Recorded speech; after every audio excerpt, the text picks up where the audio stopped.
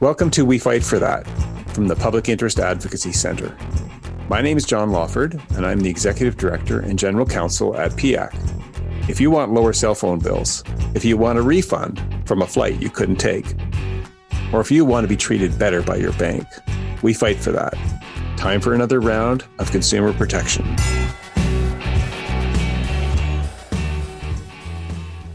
Welcome to episode 24 of We Fight for That. Today we have a returning guest, Ben Klass, who is a PhD candidate at Carleton University in the Journalism and Communications Department. He's also a PIAC board member and a board member of the Internet Society of Canada. Welcome, Ben. Thanks for having me, John. It's good to be here. Yeah, I'm glad to have you back after our last episode when you were talking about perhaps having different structures in telecom, as I recall. But here today, we're going to talk about the Rogers outage and perhaps a bit about the Rogers deal without getting too deep into the weeds. But we're really trying to focus on consumer issues coming out of the massive Rogers outage of internet and wireless service on the 8th of July. And for some people into the 9th, I know I had trouble into the 9th getting my voice to work and then getting some late texts and things later in the day, but it was pretty much cleaned up by the evening of the 9th. Since that time, a number of things have happened, and I think I'll just start, Ben, with a little recap of a few things that have happened. Then if I miss things you think are significant, we'll add them, and then I want to go back and start talking about some of those happenings and some of the commentary that I've seen in the press, because I think it'll inform people about what's going on. What has happened is, since the outage, Rogers announced that they are going to give their customers 5 days of 5 days off of their bill. In other words, a credit for 5 days worth of service, which they say is approximately 15% of your bill, which is welcome and probably not required under their contract with you, but we'll get to that. They've also made a number of statements. I know I've received at least 3 emails from, at least signed by Tony Staffieri, claiming to never want to do it again and to be taking certain measures to improve the network and to do better in general. Also, since then, the Industry Committee of the House of Commons has held a hearing day with representatives from Rogers, from the industry minister himself, as well as the chief operating officer and executive officer, and chair of the CRTC, Ian Scott, as well as some people, including Ben and myself, Michael Geist and Dwayne Winsek, to give a bit of a consumer / public point of view just at the very end of that. And we also have the CRTC having asked questions to Rogers on the 12th and demanding answers by the 22nd to certain questions, which answers Rogers did deliver on the 22nd, and I believe were posted on the 23rd or sometime during the weekend, and I read them on Monday, the 25th, and they were large chunks of redactions in those on the basis that Rogers wants to keep things confidential because of security or competitive reasons, and that is a whole other can of worms. So that's, I think, what's happened since that. Ben, do you think I've missed any major events or announcements besides that? Well, Rogers had an earnings call this morning, and I understand their profits are up for this quarter over what they were last year. So I heard that. Doing pretty good, I guess, all things considered. Yeah, I guess this particular outage wouldn't appear on their quarterly statement yet. It's going to go on the next one in terms of the 10 to 15% of lost monthly billings. So that's probably going to have a dip in the next quarterly reporting, but it seems they're making money. And as well, today they also announced, Rogers and Shaw, that is, that they will continue to keep the deal alive. It was supposed to come to some kind of termination by the 31st of July, and they've announced they're going to run it till the end of December of this year, giving them time to try to negotiate something to close the Rogers-Shaw merger, even though the Competition Bureau is in front of the Competition Tribunal to try to block it. And also, I believe Rogers has some financing to do because their bonds that were issued to finance the deal, I believe, are nominally due the 31st of December. So they'll have to refinance that somehow. Okay, so isn't that fun? Consumers, I think, were rightly chilled to the bone by not being able to use their internet and their cell phones for a period of about 24 hours for most people.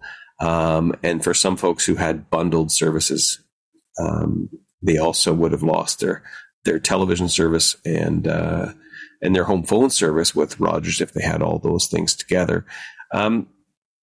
Ben, just before we get to the discussion, first I want to talk about some commentary on this and see the takes and start our discussion there. But do you have any general comments on the seriousness of the outage, or what it means to the public interest or consumers to have something this major happen in telecommunications? Yeah, I think the first takeaway for me, John, is that it's a real eye opener.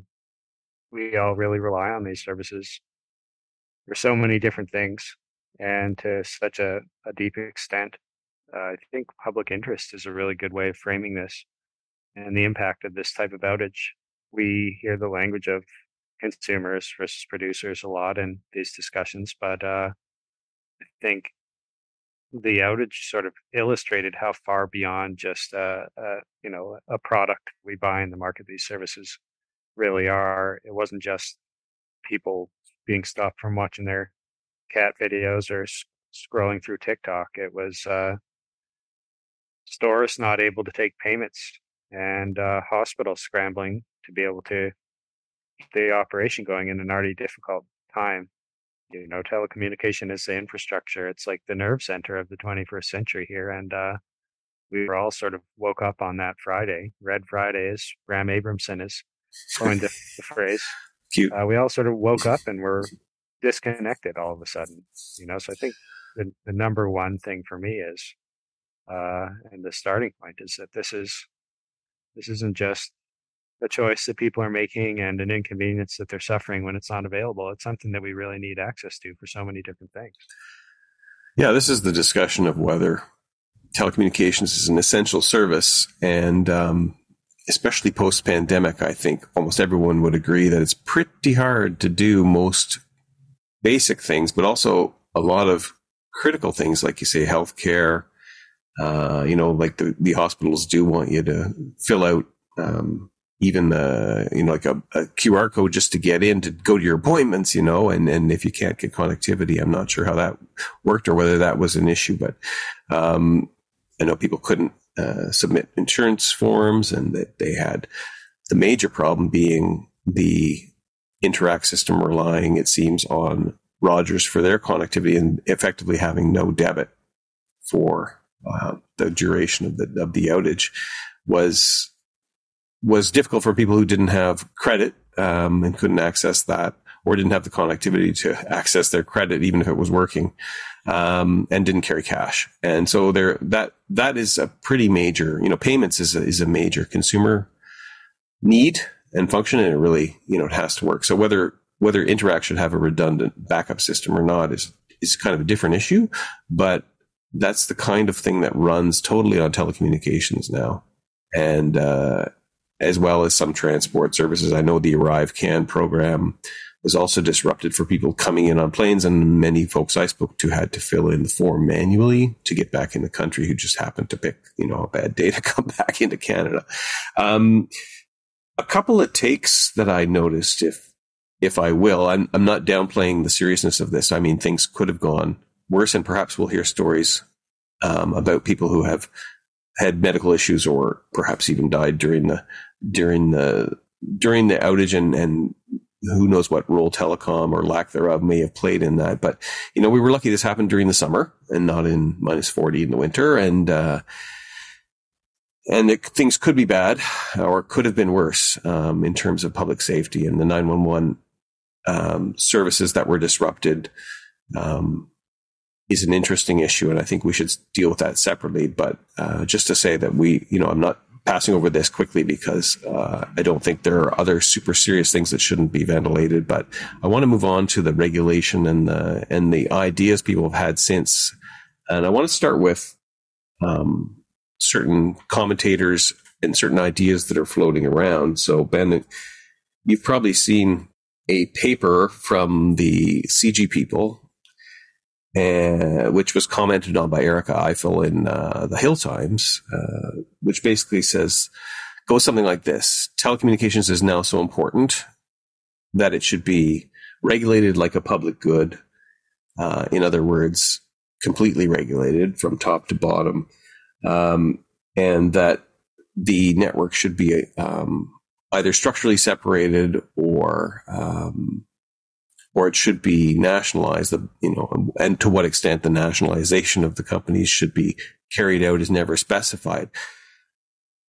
I don't know what your initial reaction to that is. To me, that's a natural reaction, but it betrays a real lack of understanding of what's happened since 1993 in telecom regulation. Do you understand why people go to these sort of ideas post-crisis, and why they think it's sort of doable? When obviously you can tell in my voice, I think it's going to be kind of a heavy lift. Well, John, I mean, your knowledge on this runs so deep that I think you can see a lot of the parts that are moving around in greater detail than some other people can, most other people, I would say. And so, I agree that when you're thinking about the types of responses we can have to immediate problems, it's important to consider what's realistic and what's practical, given things like the political possibilities, the horizon of likelihood that a solution might actually take place, right? Because our resources are limited to plow into these types of things, and there has to be a reasonable prospect of success. We've become so used to the market approach in Canada since the 1990s that it doesn't seem like there are other possibilities. But if you look around the world, places like Australia and Britain, and even places in Canada, have got a different arrangement than simply a market-first approach with the government that steps in when there's a failure. In Saskatchewan, we have the Crown Telco, SaskTel. Thunder Bay has got its own telecom. In Australia, the government took over the backbone of their whole country's broadband network. And in Britain, they have a wholesale network that called Openreach. It's sort of a division of one of their version of Bell, but it's very, very strictly regulated. But each of those countries, they have their own culture, their own political scene. And so I think people go to these types of ideas because they know what we've got isn't working. This trust us, let the market rip, and people will get the services they need, and they'll work the way they're supposed to. That's the story that we've been told and the promise that's been made to us for so long. But until it actually delivers, I think you're going to have people looking for alternatives, and it's less important whether those things are something that will sail through and be completely problem-free than the fact that we need to be considering alternatives, because it's very clear, I think, to a lot of people that what we've got now isn't working for everyone. I would agree with you that I'm pleased to see people discussing things like structural separation, which is when, you require the main backbone network of the biggest provider, usually the big legacy telecom like Bell, to be offered to all retail, including their own, on an equal basis, and or nationalizing the backbone, as Australia kind of effectively did with their former monopoly telecom provider, Telstra, in Australia. And I'm happy people are discussing this. I think what isn't said is that the political sort of leadership in Canada has deliberately not chosen that way, and probably doesn't have, at least in its present iteration, the political will to undertake either of those options. And instead we have what has been in place, which is the CRTC, and the assumption that the Telecommunications Act will do something about stuff like this. And the piece that I find that people like Ms. Eiffel are missing, and other commenters who just, maybe CG and so on and so forth, what they're missing is the period from 1993 until July 7th, which is you have a regulator, but they've been given an act which says don't regulate. That competition can do it. And if competition can do it, then unless you can, in very extreme circumstances, perhaps like this, really show that the market just cannot do it. The regulators actually kind of told under the Telecommunications Act of 1993 not to intervene. And that's a neoliberal structure, if you want to put it in those terms. It was a reform that was worked on for many years in the 80s and early 90s by sort of Chicago school economists, some of whom were resident here in Canada, and that's the act we got. But its chickens are really kind of only really coming home to roost now. And I don't really want to drag people through the whole forbearance stuff, but I do want to go to another, before we come back to that, perhaps, Ben, another idea that's been floated. I heard it in, I don't know if you did too, you must have, when Brian Mass of the NDP was putting forth the idea of a telecom bill of rights so that consumers would have a leg to stand on, I guess, in front of the CRTC, right, to argue that there needs to be some baseline consumer protection requirements on these companies. What do you think of that approach of trying to get some rules safe, say in this case for public safety and reliability through a telecom bill of rights approach? Well, I think that the idea of formalizing people's rights is a good one. Okay. And I think that in general, the processes that we have for doing that afford a number of different ways to approach it. So we've got a number of these bills of rights that have come in from the CRTC over recent years, you know, the wireless code, and then later the TV service provider code and the internet code. I don't know to the extent to which, you know, I'd have to think about it a little, whether those things are better characterized as a bill of rights or as a series of obligations that the providers have towards people. You know, thou shalt not disconnect someone. Mm-hmm. That's all designed by the CRTC in conversation with mostly the industry, a couple of ragtag consumer interest groups who, you know, sometimes struggle to have their voices heard to the same extent that the bigger companies have. But you know, so the idea of a telecom bill of rights that comes from the legislature, I think, is an interesting one. I'm not a lawyer, you know, so I've just got a sort of plain interpretation of these things. But I read that section 2 of the charter that says people have the right to freedom of expression, including using the means of communication. And I don't know, John, do you think that that's something that could be built on to sort of at a more foundational level than the CRTC build some real formal rights for people? Well, it's interesting to hear you say that, you know, from, well, you're hardly a layman, but for somebody who's not a lawyer looking at this, a bill of rights seems like a good idea. I think it's something that people understand. It's a legal structure that people understand. The real bonus of having an individual right in the present society, how things are set up politically, is that individuals can then force change because they can go to fill in the blank tribunal. Presumably here it would be the CRTC that would vindicate your telecom rights. Like, right? Let's say you had a right to not be disconnected, or gosh, a right to compensation if service was below a certain standard. You then presumably could have some hopefully easy procedural method to bring a complaint like at the Human Rights Tribunal, right?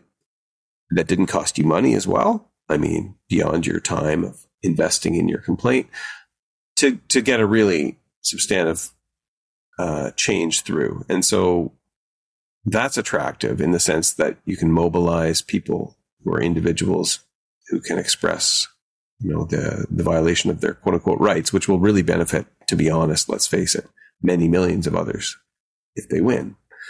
What I don't like about that is, and the reason why PIAC exists, is that you're going to get one person with one problem that shines a light on one facet of a very diverse public interest. I mean, a lot of the time, everybody's public interest aligns around having, you know, connectivity be up 99.999% of the time. But the individual bringing it will bring a particular set of facts and a particular approach and a particular request for particular remedies that might not actually reflect all the facets of the public interest. And the Supreme Court of Canada and the CRTC are very fond of saying, the public interest is a multifaceted, I was going to say polyamorous, but I know that's not the word, but you know what I mean. Polyvalent, I think. Polyvalent, or whatever the poly word is. Interest that has many facets. And we often say that too in hearings, that we're just here representing certain consumers, but there are other public interest groups that can bring you another view of the public interest. And if you put them all together, you get a viewable picture. And I think that's why I feel uncomfortable. The other reason why is because I think to do that, you just basically have to completely rewrite the Telecommunications Act. And so, deep breath, here we go. The Telecom Communications Act is designed around controlling telecommunications companies through their rates. That's how it works. And it basically says, hey, we're allowed to regulate your rates. We can tell you to publish the rates. The rates don't change unless we approve them. And all the things that let you deliver your service, including interconnection, building new facilities, other conditions of running a telecom, all are approved by the CRTC. And if you don't toe the line, you don't get to interconnect, you don't get to charge your rates, and basically you can't be a telecommunications provider. That's the way the Act was written. That's the way it was even before 1993, but what happened then was two little sections got stuck in there. One was Section 34. 30. I guess I'm thinking of 34.1, 34.2. But basically, they allowed the commission to not regulate on all those things I just mentioned. So setting the rates and requiring a certain quality of service in order for you to charge the rates, and whether you can interconnect with people and all these things. The CRTC has an explicit power since 93 to not do any of the things that are its tools in order to achieve outcomes. Oh, but we don't have to worry about that. Surely they wouldn't use such a power, and surely they wouldn't invoke it across the broad spectrum of the communication services that people rely on, would they? No, well, the answer to that is they certainly did. And the process took a little while with wireline telephone.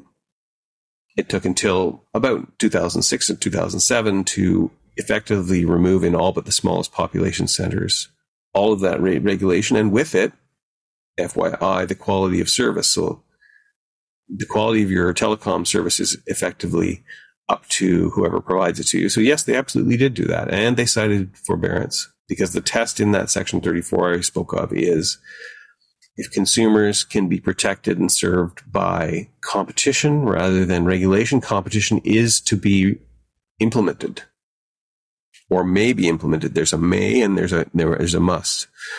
If consumers are protected, it must be. And if the same ends can be achieved without regulation, it may be.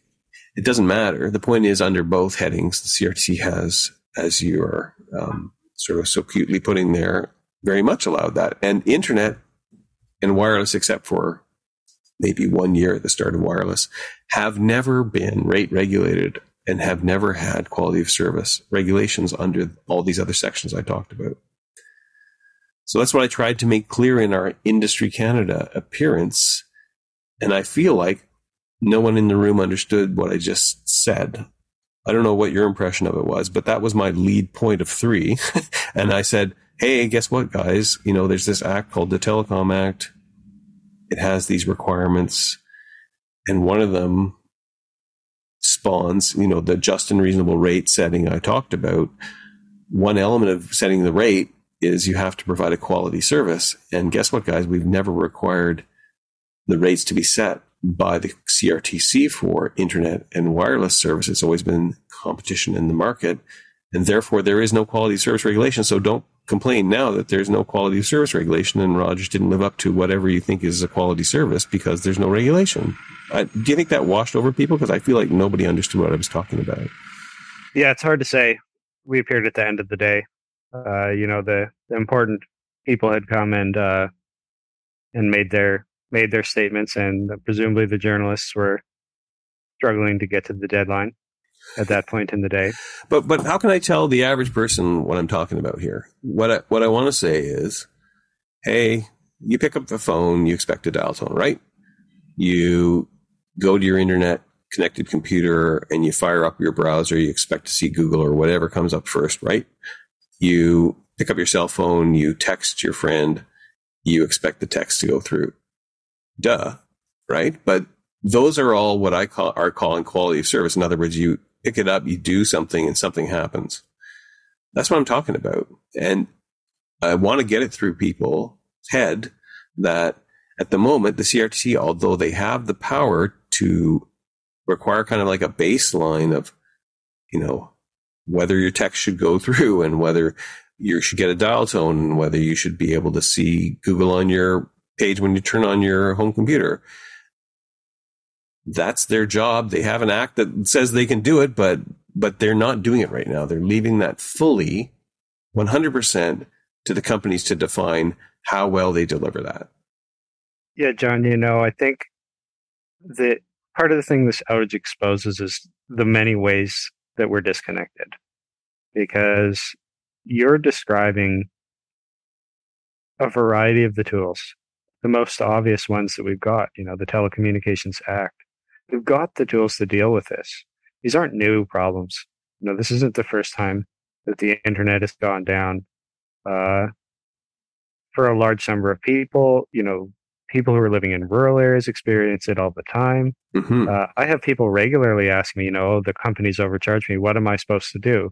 Right? We've had these hearings at the CRTC about having a code for this and a code for that. And well, there's this thing called the CCTS, and you can call it if you've got a problem with your telephone provider. And there's this particular protocol, and people don't seem to get that. These are all disconnects, and I think at the base of it, these are things.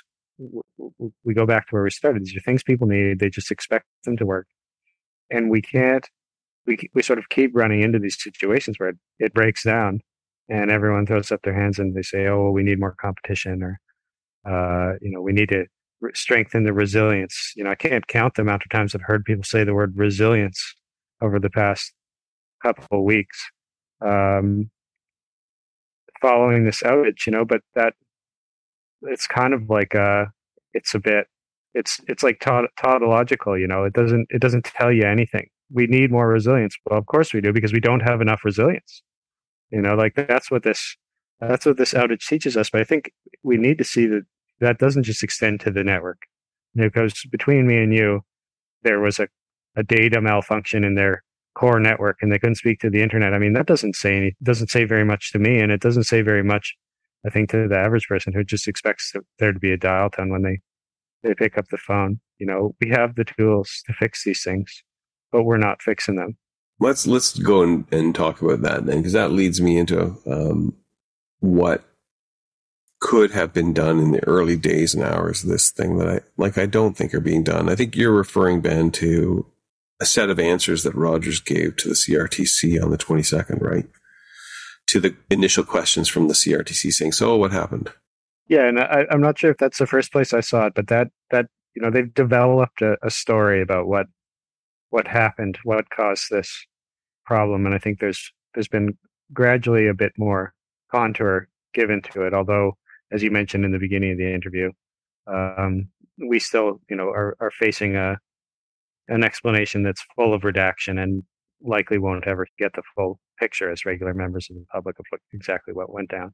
Yeah, well, I'll get to the procedure of this, but I've been reading it too, and it's not completely coherent. I also listened with some interest to Mr. Staffieri and his new CTO, right, technology officer, try to describe in general terms with enough specificity to deflect questions, but without any detail, but what's going on. And the same wording was in this response.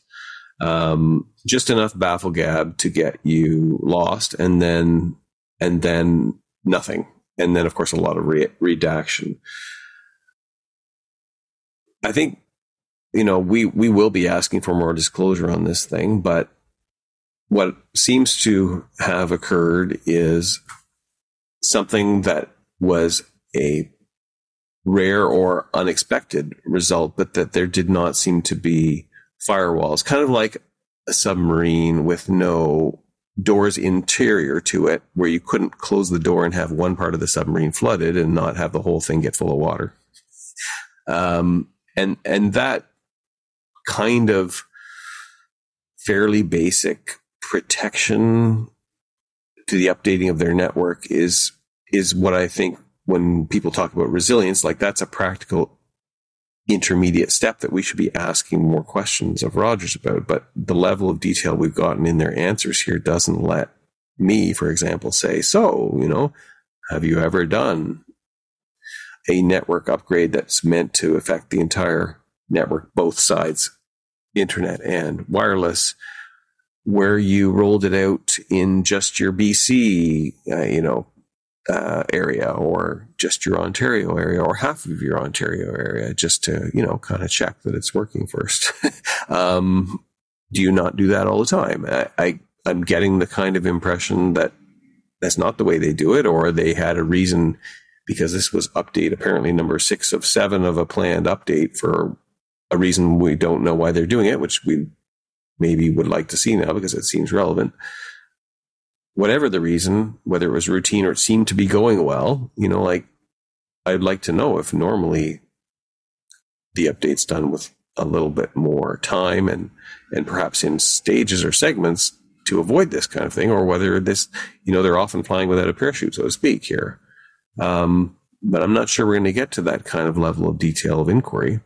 The Rogers executives were pretty insistent that they act very carefully, and they plan, and they do these things in stages, and there's a process that they follow to ensure that things unfold as they plan. Now, obviously, we all know what happened there, and so you got to take it with a grain of salt. The situation reminds me of a book by an author called Nassim Nicholas Taleb. You may have heard of it. It's called The Black Swan. Mm-hmm. And the book is about our expectations and ability to predict and explain the events that take place in the world. It's about how unexpected things are bound to happen and how we make sense of them afterwards. He uses an analogy in this book. He says, a black swan is something that the title of the book is The Black Swan because prior to the discovery of black swans in Australia, there was no such thing as a black swan in the world, and it wasn't possible. Everyone knew that swans are white and that it was impossible for one to be black until they discovered them in Australia. And then it's obvious, that this unexpected, unexplainable thing has an obvious explanation. He says, for the turkey, getting your head cut off is a black swan. It's an unexpected and unpredictable event, but for the butcher, it's not. Mm-hmm. And our trick is, our goal as a society in managing risk and unexpected events is to be the butcher and not the turkey, right? In this particular case, we all seem kind of like turkeys because we're running around with our heads cut off. The cell phones won't work. The internet won't work. What are we supposed to do? And I don't mean to make light of it, but it's not just the customers, but Rogers, what are we supposed to do? Well, we planned and we had a process in place. And you have the minister that says, well, as soon as this went out, I woke up in Tokyo and called the head of Rogers and the head of Bell. And believe me, when I speak to them, they'll listen and they'll do what I say. And you have the CRTC getting in front of the parliament and saying, well, these things are bound to happen. We're all a bunch of turkeys in this situation. I think we need to be thinking about how to be the butcher, right? And the idea of a telecom bill of rights to me is a good way because it's setting out a plan. If this type of thing happens again, and we don't want it to happen, but if it does, here's what we're going to do, right? That's got to be a baseline. I think you can do it that way. Is the reason why some action needs to happen at the regulator is because consumers have these rights. You can put it that way, or you can just say the way it used to be, which is, if you guys want to continue to operate as companies in Canada, there are quality of service requirements at a baseline that you must meet. We have decided it. We are the regulator. This has to happen for the reason that people need to be connected and it's mission critical and lives can be lost in rah-de-dah, which seems obvious. Doesn't really matter to me, but what seems to be being ignored right now is a serious, thorough investigation to get to a transparent understanding of what happened at Rogers. That's the, how do you become the butcher thing you're talking about. And then the second part is like, everybody's like, oh my God, these things are going to happen. Like, these things are just going to happen is basically what the CRTC chair said. So, suck it up and we'll sift through the wreckage here and maybe come up with a couple suggestions, but no comprehensive rules is sort of the way I'm reading the signals out of CRTC. But it's perfectly possible to manage this risk. And one of the good ways to manage the risk now that networks are architected the way that they are through the IP stuff, through the internet, a large part of our modern networks transit the internet. They have to remain connected to it. That appears to have been the core of the problem. We can figure this out if we set baseline rules for how updates are done. What sort of compensation has to be given to consumers? What sort of notification to all of the users, including competitors, has to be given by the company so that even if they don't know when the outage will end and they don't know what it is, they at least communicate that information. Like, to me, that was the most egregious part of this whole thing, was not a mindset inside Rogers to say, let's at least tell people that we don't know what's going on. Like, there was a refusal to admit weakness, perhaps because they're trying to look good for the deal, perhaps because they're just a big telco and they never want to show that this could be happening. But if something, your black swan, is happening, there is no shame. Well, maybe there's shame, but it is more responsible to say, hey, we don't know what's going on. This looks like a big one, folks. And we can't tell you when it's going to end. Because then people could have made arrangements. Like, think of people who could have checked on their elderly relatives and stayed in physical contact or got a neighbor to go check on them, right? Because they would have bell phones or TELUS phones or whatever, and they would find a way, because if they knew their elderly parent was only a Rogers customer, they could make sure that someone was checking in on them, and they could arrange their affairs or even drive around there, whatever, because they know Rogers is probably going to be out all day, or at least for an indeterminate period, so they can make a risk decision on their own about having a lack of communication with a vulnerable person. Why wasn't that done? And same thing for competitors. Like, they've got their own customers to inform. And the fact that the provider doesn't know the cause of the outage or how long it's going to last is information. Like, I thought that was the most egregious part of this whole thing. Like, I mean, I know there were other bad parts to it, but to me, that was sort of something that can be easily changed by the regulator, saying you have to at least tell that kind of information to people. I agree 100%. Regardless of whether we're basing the response in a substantive approach to justice or procedural approach to justice, I agree that we need to have justice in these types of situations, and there hasn't been any yet. And speaking as a board member of PIAC, but also just speaking as a person who pays attention to these types of events, it's incredibly frustrating to me to have listened to the head of the CRTC presenting before Parliament and the way that they've responded to this situation. PIAC asked for a consultation right off the hop. It's in that list of documents that they're keeping on their webpage about this. And they have not committed. They have not committed to have a consultation. The first step towards addressing this problem is to getting a conversation going, which is what we're doing right now and what's been going on in the news. And I think it's telling the length of time that people have remained concerned. I'm still getting calls from the media about this. But the CRTC, the one institution that we've got set up to deal with this type of thing, it's handed an opportunity to start that conversation, and they so far have refused to take it up. Well, they're not leading on it, that's for sure. Like, to me, the CRTC has enormous powers to inquire into this. That's why we made that formal request that you're referring to on the first day. We wrote a letter saying, hey, you have inquiry powers. They have a special section 48 of the Telecom Act, where they can do a full inquiry, and get documents and visit premises.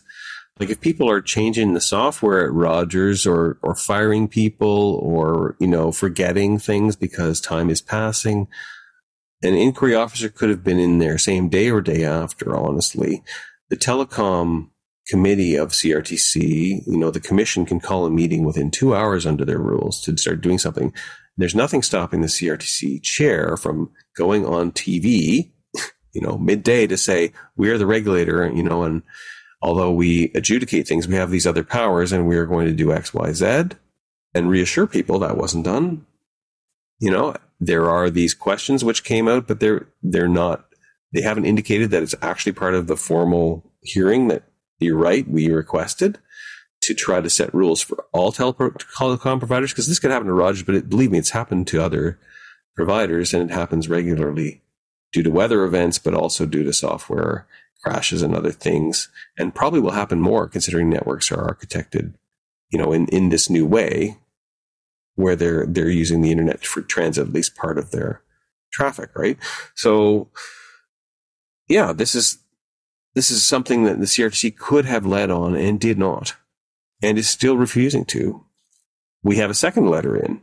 I sent one 2 days ago. Today is the 27th. That was the 25th, saying, hey, you didn't answer our first letter asking for these two things. How about it? We asked on the 8th. Today's the 25th. No answer yet. There were some vague comments, I believe, by Mr. Scott in the industry hearing that more was to come. I think that's what he said, right?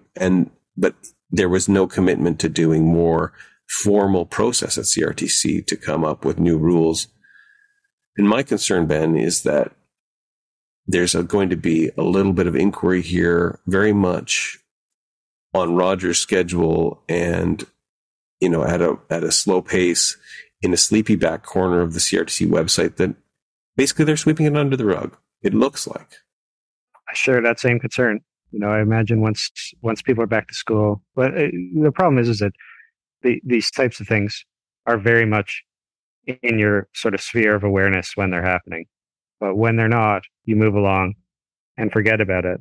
And if the people who are supposed to be watching what's going on when you're not paying attention to it drop the ball, then what hope do we have that there's going to be any real sort of change in this area? Well, there were a couple MPs who on the committee of the industry committee who were asking whether the CRTC mandate is really being followed. In other words, they were saying, in so many words, is the CRTC doing its job? That was the question they were putting to witnesses, to us, to you and me. And I think they got the answer, especially from Professor Geist. The answer was no, in his opinion. And I kind of follow that logic too.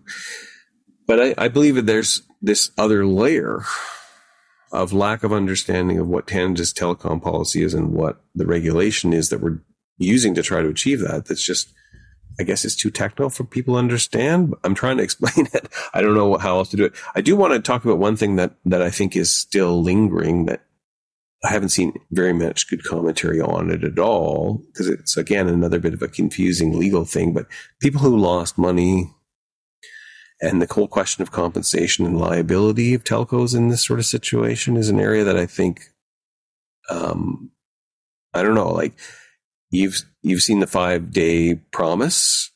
I don't know. What do you think of getting 5 days of service taken off your next monthly bill or this month's bill because of the outage? I think if you're a person who was going to spend a little bit of time texting with your friends or watching videos on YouTube, then on its face, it seems fair. But if you're a business who was planning on processing transactions on that day and weren't able to earn your living, then that's a totally different story. I think that an arbitrary decision by Rogers, presumably based on how much they think they can afford to let go on this in terms of foregone revenue, isn't good enough as a systemic answer. I think that there are analogies to the liability that these companies have for the service they provide. The common carrier regime is one of them. They're not responsible for what people say on the phone, but they do have certain obligations. And if they're holding themselves out as providing a service and they don't provide it, then there has to be some sort of consequence. And I think it should be codified. So number one, the idea that Rogers would just sort of have a huddle and come back with whatever they came up with is not the best way to proceed, to put it lightly. There's got to, we have we have an air passenger bill of rights, and a schedule of rates for compensation if you're bumped off a plane in the adjacent industry, which is also much like telecom, 3 companies in a trench coat, or I think maybe there's only 2. So to me, getting something in place that sets out the expectations for people ahead of time is better than an ad hoc, and it's more important thinking about it from that sort of bird's eye than it is about what's this particular outage going to be worth to people. Yeah, it's interesting that you raised the air passenger protection regulations and the schedule that people can expect for a delay or a cancellation. And that's pretty transparent for consumers. It gives the incentive to the consumer to seek it, and it's helpful. The liability issue, I think, gets complicated by a couple of things. One is people, who you mentioned off the top, who have consequential damages because I couldn't do communications, therefore I lost money, right? Extra money, which I would have earned. And that gets you pretty quickly into, allegations of causation and all these lawyery things that we think about, and remoteness and all this sort of, my lawyer brain turns on and says, oh, well, you have to prove your particular damages. And then right away you're out of, a kind of a class action thing where your interests are all the same. Just the fact that we were all offline, right? Couldn't do anything during that period, whatever it was you were doing, we were all affected the same way. And my suspicion is Rogers looked at the likelihood of what they would have to pay under a class action and gave everybody about that much. I hate to say it that way. But it's possible that they made that kind of calculation. And I don't even know if there's one that's being planned right now. In terms of people who lost money as a consequential thing, I can tell you that the trouble with running a network or any common carrier service is your potential liability is enormous. Because you think if you had to compensate everybody for all of the fallout effects of your delivered data not being delivered, right? The liability can basically put them out of business completely overnight if they have an outage like this. If everybody made consequential claims for everything. Right, just in the same way that the phone company would be put out of business if it was on the hook for people, the mob making, telling each other where to hide the bodies on the phone. But this is actually the fault of the telco, not the fact that they're carrying quote unquote illegal things. And I'll just tell you that the way this has been handled under acts like the Telecommunications Act and other sort of network liability regimes is the regulator gets to decide the limits of liability the companies can put in their terms of service. And so for a long time, the telecom rule was always 3 months of service is the max. So if you had a telephone bill of $20 a month, then if Bell did something to you, like left you unconnected for a month, you can try to sue them till you're blue in the face, but you'd get $60. And that was the regulators' compromise. And they made them, Bell put it in their tariffs under, I think it was Section 11 of their terms, saying, listen, folks, if you use Bell, just want you to know that the most money you're ever going to get out from us, unless there's some kind of gross negligence or intentional act, is going to be $60. 3 months service. That's it. And that's one way to deal with it. But if you'll go back to me talking about the forbearance stuff and that 1993 Act and all this stuff that has changed since 1993, the liability rules the CRTC set is also one of those things they forbear from. Mm-hmm. So they haven't set any rules of liability. And if you look at your contract for Rogers or Bell or Shaw or whoever, it says we get to limit liability to whatever we want. And that's not reasonable either. So in other words, I haven't read my Rogers contract. I should pull it out, but I think it probably says something like that. So the fact is, if they're offering you 5 days, I probably couldn't have even gotten that by complaining under my terms of service. Or if I would have had to go to court and fight, and I probably would have got something like 5 days of service anyway. So, it's another area where people go, oh, well, I should get my money back if they cut me off. Well, it's not that simple, actually. But what's really frustrating to me is there's a perfectly good system for kind of sawing off liability at a reasonable point, right? And who is supposed to do that? The CRTC. Who has not been doing that for the last 30 years? The CRTC. So what do you get? You get a freight train wreck like this, and then everybody points fingers and wants their money. And the answer is they get what Rogers feels is fair, because that's the rule right now. It's crazy. So, John, what do you think is more frustrating to you, the outage or the fact that we know that we could be doing something about it, but we're not? What's frustrating to me is that the structure that was set up to protect the public interest, which is, okay, you can have privately owned communications companies run the system in Canada, so the government's not running it. But in return, hey, companies, guess what? You get regulated like a public utility in many respects. So your rates are approved, your liability regime is approved, your quality of service levels are somewhat regulated so that, there's dial tone when people pick up the phone or whatever the modern equivalent is. That's the deal. In other words, hey, companies, if you don't want the government to run the phone system and the internet system and the wireless system, you want to make money from it, guess what? It comes with a regulator who tells you what to do, and here's the rule book. And what really frustrates me, and you can hear it in the voice, is there is a rule book, but the rule book has a rule in it that says you don't have to follow the rule book.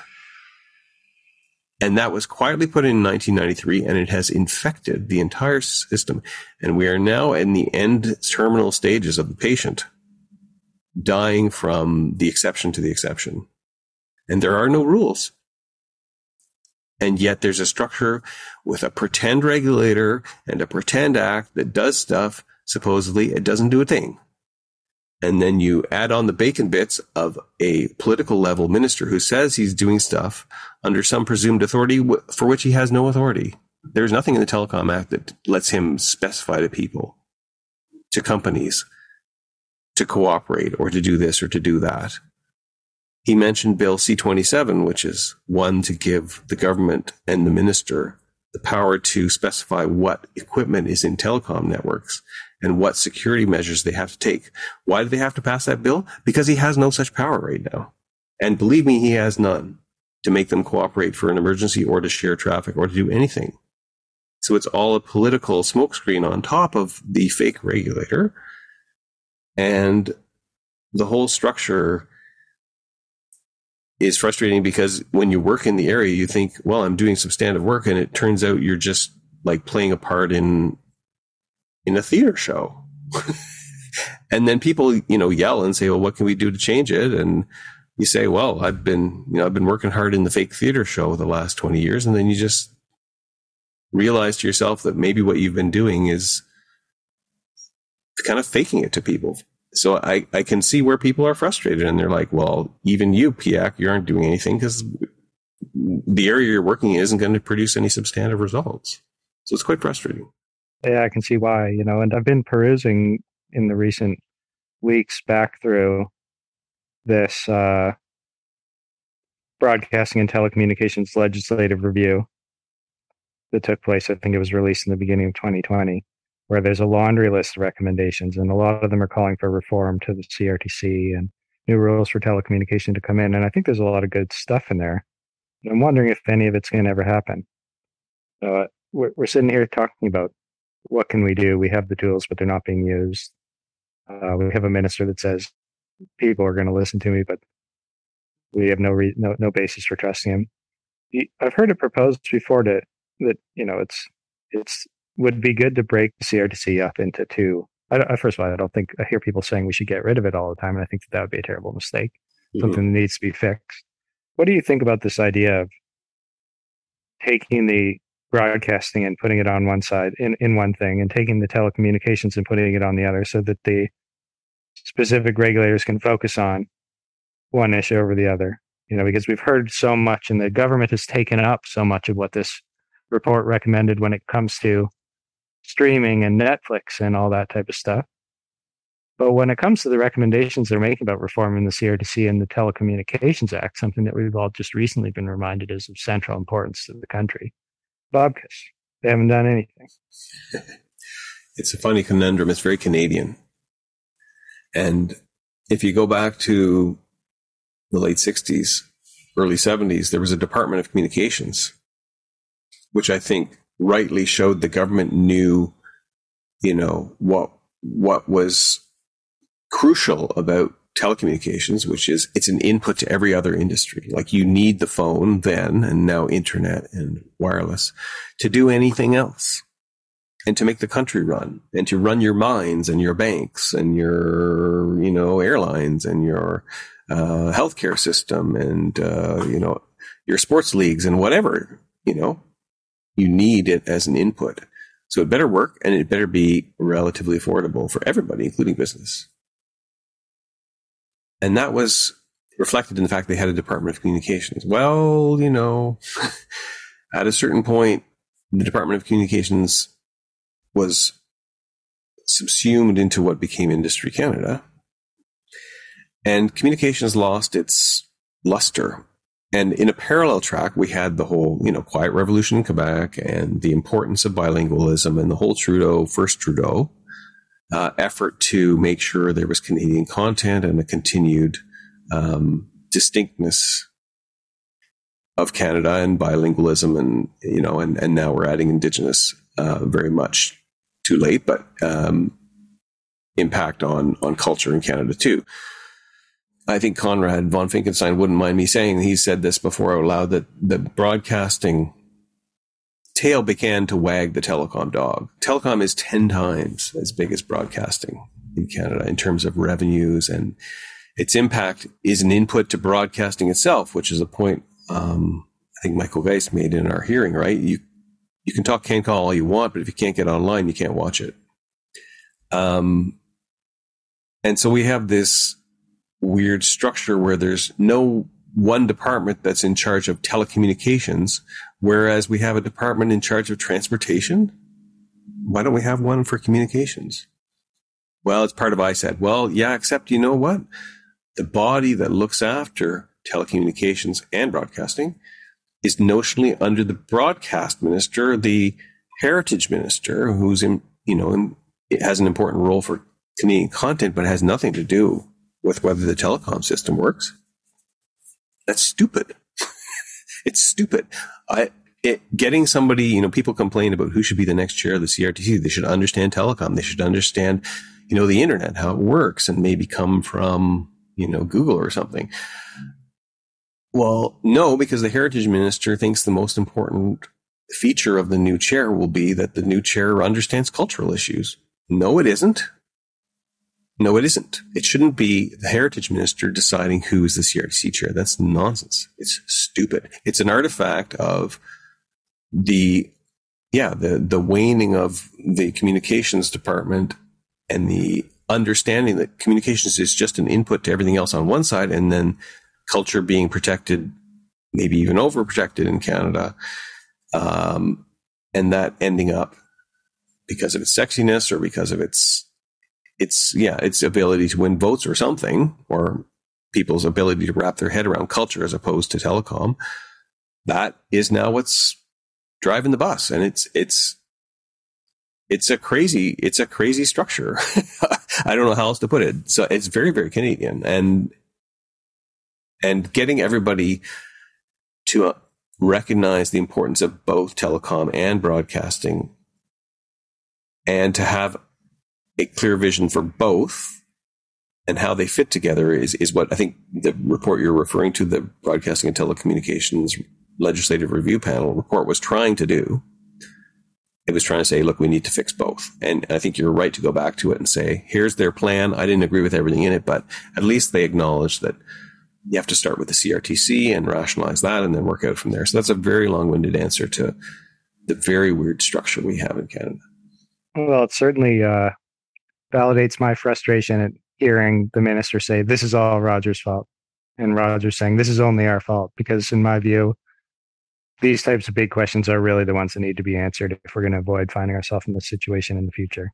We've got a systemic problem on our hands here. Everyone shares in the blame and everyone shares in the responsibility for doing something about it. But the government is responsible at the end of the day for making sure that the economy and the essential services of the country work. And if it's a federal responsibility like telecommunications, then people should be saying, hey, federal government, fix this. 100%. Like you said before, it's a polyvalent problem. And so we need, the most polyvalent institutions we've got. The government representing the public interest has got to step up. Because saying this is Rogers' problem, Rogers is going to fix it, just obviously it's not good enough. It hasn't been good enough for 30 years. It's not good enough today. Well, and this leads down the path of, well, then what are their tools? And you get into whether they should be approving further mergers in telecommunications and what the role of the federal government is in structuring the industry, right? Like, it's funny because you've been very critical of the industry structure, and so have lots of other commentators. I agree. There's not enough competition. It's not good for companies to get bigger. We've opposed the Rogers-Shaw deal. It's pretty clear. But at the end of the day, I kind of don't care. It doesn't really, really, really matter if it's one company or 50 companies. If there isn't a rule book, and if the thing doesn't deliver the inputs that we need from telecom, it's junk. It's junk. And just having one merger approved or not approved actually doesn't really change what's going on here. Maybe things would get worse, or maybe more customers would have been affected if Rogers had already closed the deal. I don't know. But do I think competition is like the magic silver bullet? No. I mean, I've just spent the last hour yelling that when competition comes in and replaces rules, this is what you get. You get a disaster. You get a disaster. And competition is a nice to have once you have a nice rule book with somebody who applies the rules, like a very strong regulator with backup from the political branch that says, here's our policy. We're going to let the private people do it instead of nationalizing it. But the price of not nationalizing you guys is that you have to follow the rule book and listen to this outfit called the CRTC. It doesn't seem that hard. I don't know. Yeah, well, preach. I agree with everything you're saying. Well, I'm pounding the pulpit, but the finer details of these things can be eye-glazing. And I just want people to know that what we're trying to do at the Public Interest Advocacy Center is to look after the public interest and find the most practical way to actually get to results. And we're trying to use the tools that exist. But if there are structures that aren't working, or there's a need to poke the political powers that be, that's really not our role. And I guess I'm saying to people who are frustrated and maybe now frustrated that I've said what the limits are of what we can do. This is something where you could talk to your member of parliament, because this is a federally regulated area. And if you're not happy with this, use your power of political influence by being a voter and by being a citizen to talk to the people who are in charge and say, this is a big enough issue for me to call you at your MP's office or send you an email if it's working. And here's what I think. Yeah, it's tough to sit there listening to the minister tell Parliament that he took the voice of the frustrated Canadians to the telcos. Because if he had taken my voice there, he wouldn't have left saying, well, we've come up with a 3-point mutual cooperation agreement between the telcos. Oh, yeah. That maybe time for something bigger. Used to have royal commissions. Yeah, used to have the royal commissions. Now we get backroom agreements. Well, even Cabinet could direct the CRT to produce a full detailed report, like sort of the Section 48 thing I was talking about. They could have issued that on the second day from Cabinet saying, CRTC, we expect a report on our desk in 60 days, right? Didn't do that. The agreement you're talking about with Minister Champagne is based on an FCC agreement in the United States, where the carriers during natural disasters are expected to take some portion of their competitors' traffic after ensuring their network is fully functional for all their own customers. And then if they have a little extra capacity, they're supposed to take roaming from others, and they're supposed to cooperate formally on mutual assistance, meaning lending engineers or hardware and software and this sort of stuff in an emergency situation. It's not even clear in the FCC order that if, say, Verizon has one of these super wipeouts, which is totally Verizon on Verizon caused, and there's no one else involved, that their order even applies. And so I would be concerned about whatever Champagne and the companies are working out is that the language will be very similar. And so what we're going to have is, again, a theater show of doing something, making these companies cooperate, but really the cooperation is so limited.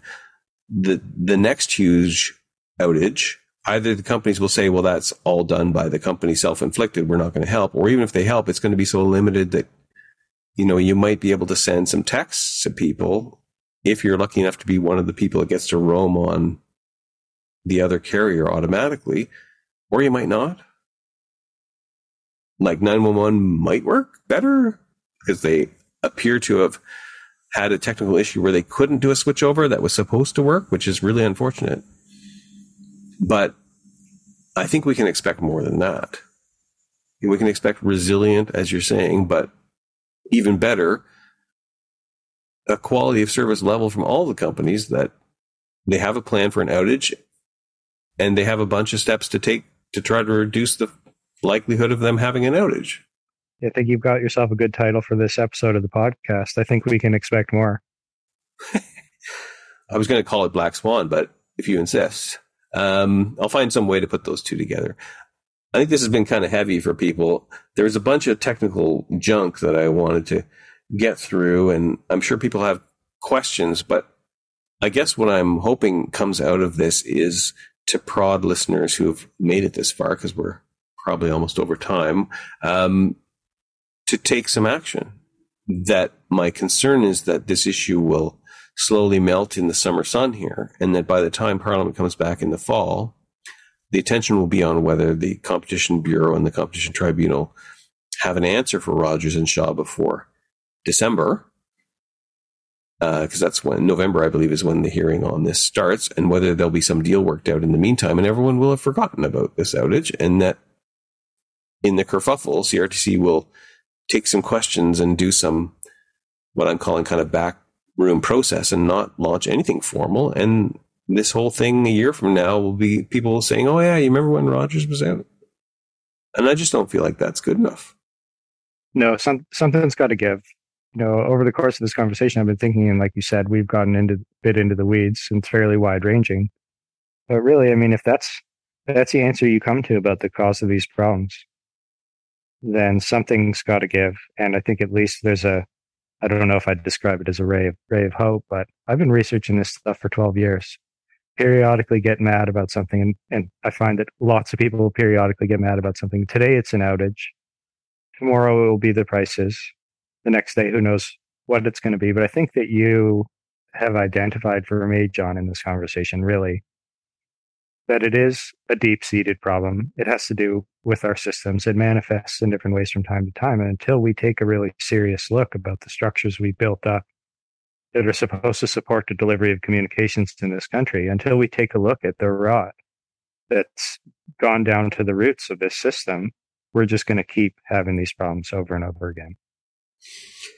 Well, I'm willing to give the system one more go and try to get good people in and guide it back on track. But, I think you're right. At a certain point, if we do all that, maybe give it one last heave ho for a year or two.